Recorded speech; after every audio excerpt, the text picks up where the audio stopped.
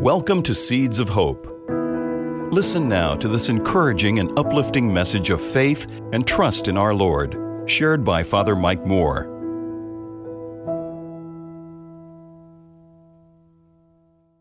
If Jesus were here right now, walking down these steps,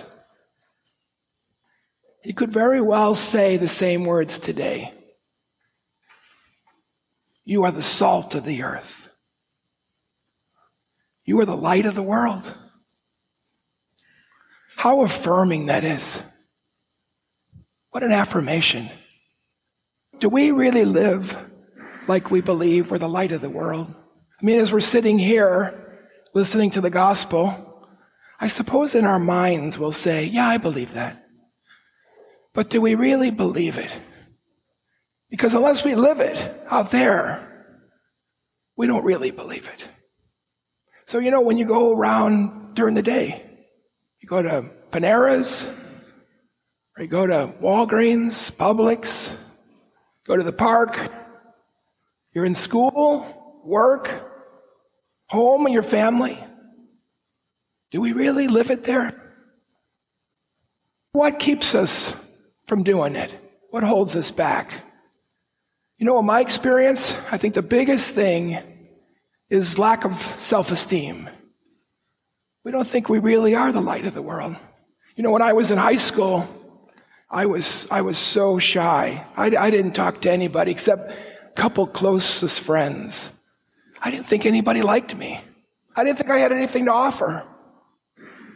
I like to read this quote once in a while. You've heard it before, maybe years ago here. It's from Father Henry Nouwen. He's a Dutch priest, passed away a few years ago, wrote a lot of books. People related to his books, I think, because he was so transparent. He was so vulnerable when he wrote. People could say, that's how I feel. He wrote a book called Life of the Beloved. And in it, he says this, and it's directly related to the point I'm sharing with you now. The world tells you many lies about who you are. And you simply have to be realistic enough to remind yourself of this. Every time you feel hurt, offended, or rejected, you have to dare to say to yourself, these feelings, strong as they may be, are not telling me the truth about myself. The truth, even though I cannot feel it right now, is that I am a chosen child of God, precious in God's eyes, called the beloved from all eternity, and held safe in an everlasting embrace. I need to read that often. I think we all need to hear it, because that's the truth. You are the light of the world.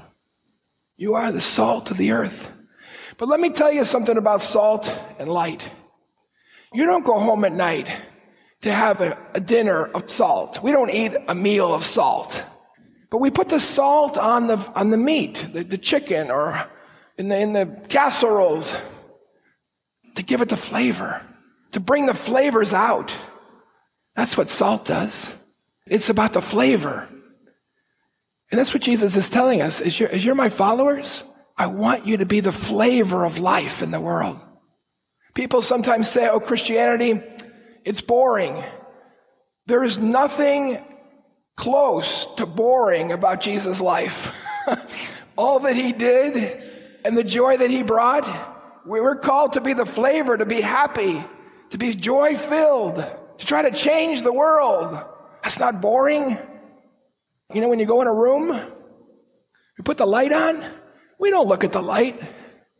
We look at all the things the light illuminates. That's what we're supposed to do. Like Mary said, my soul magnifies the Lord.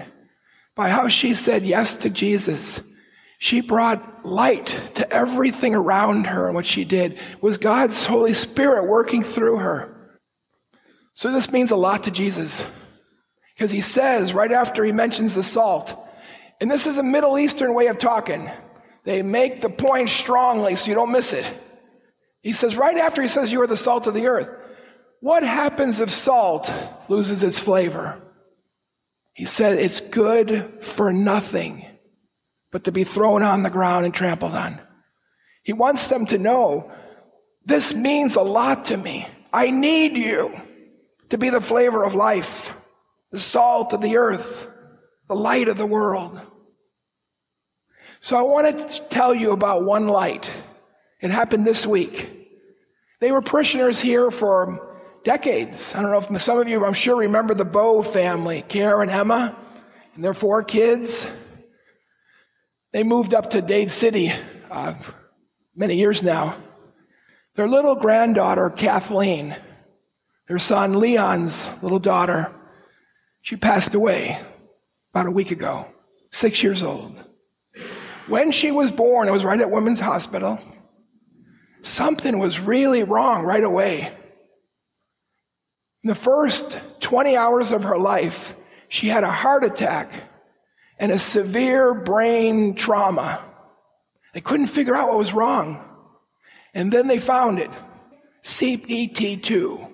It's a very, very rare condition where inside the cells, that enzyme is missing. The cell can't metabolize fatty acids, which we need to live and grow. Now, children who are born with this usually only live a few days or months. It's a miracle that Kathleen lived 6 years. But the dedication of the doctors there, oh my gosh, she was able to go home. It was going to take a ton of work. They had to have to feed her every 3 hours a very particular formula. She went in and out of the hospital many times, a crisis over the years. The doctors told them, probably never going to walk. And we don't think she's really going to be able to talk.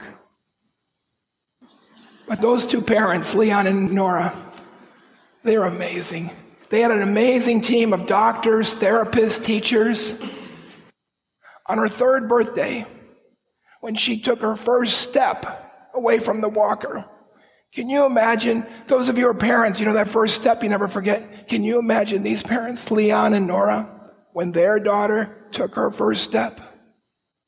And then she started talking. She uses little clipped phrases. So her father gave this amazing eulogy on Friday at the Mass up in Libertyville in Chicago. I watched it on stream. And he was sharing these little moments about her. Tell me if this isn't the light of the world. She would, before she could go to school in the morning, she had a special bus. She wouldn't leave the house until she went around to everybody in the house and she would say, Charlie kiss? That's her brother. Caroline kiss? Mommy kiss? Daddy kiss? She had to kiss everybody in the house before she left. She wouldn't leave otherwise. And Leon said the last 2 months, before he was probably trying to put her to bed, the other 2 kids were having their reading time, with the books.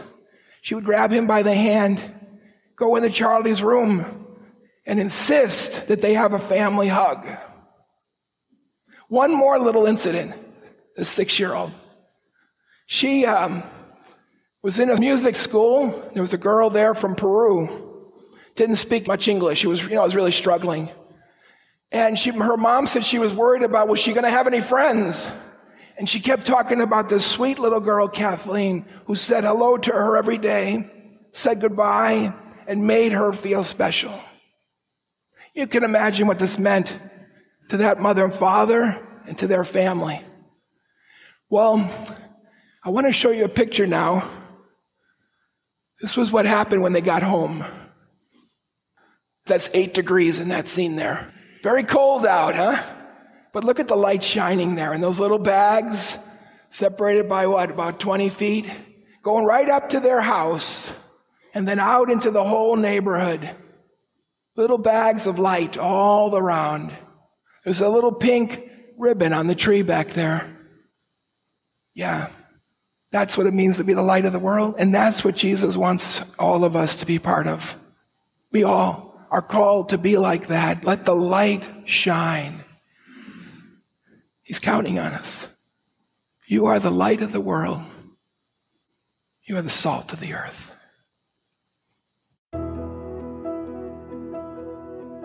If you found this episode helpful, please share it with someone you know. God bless you.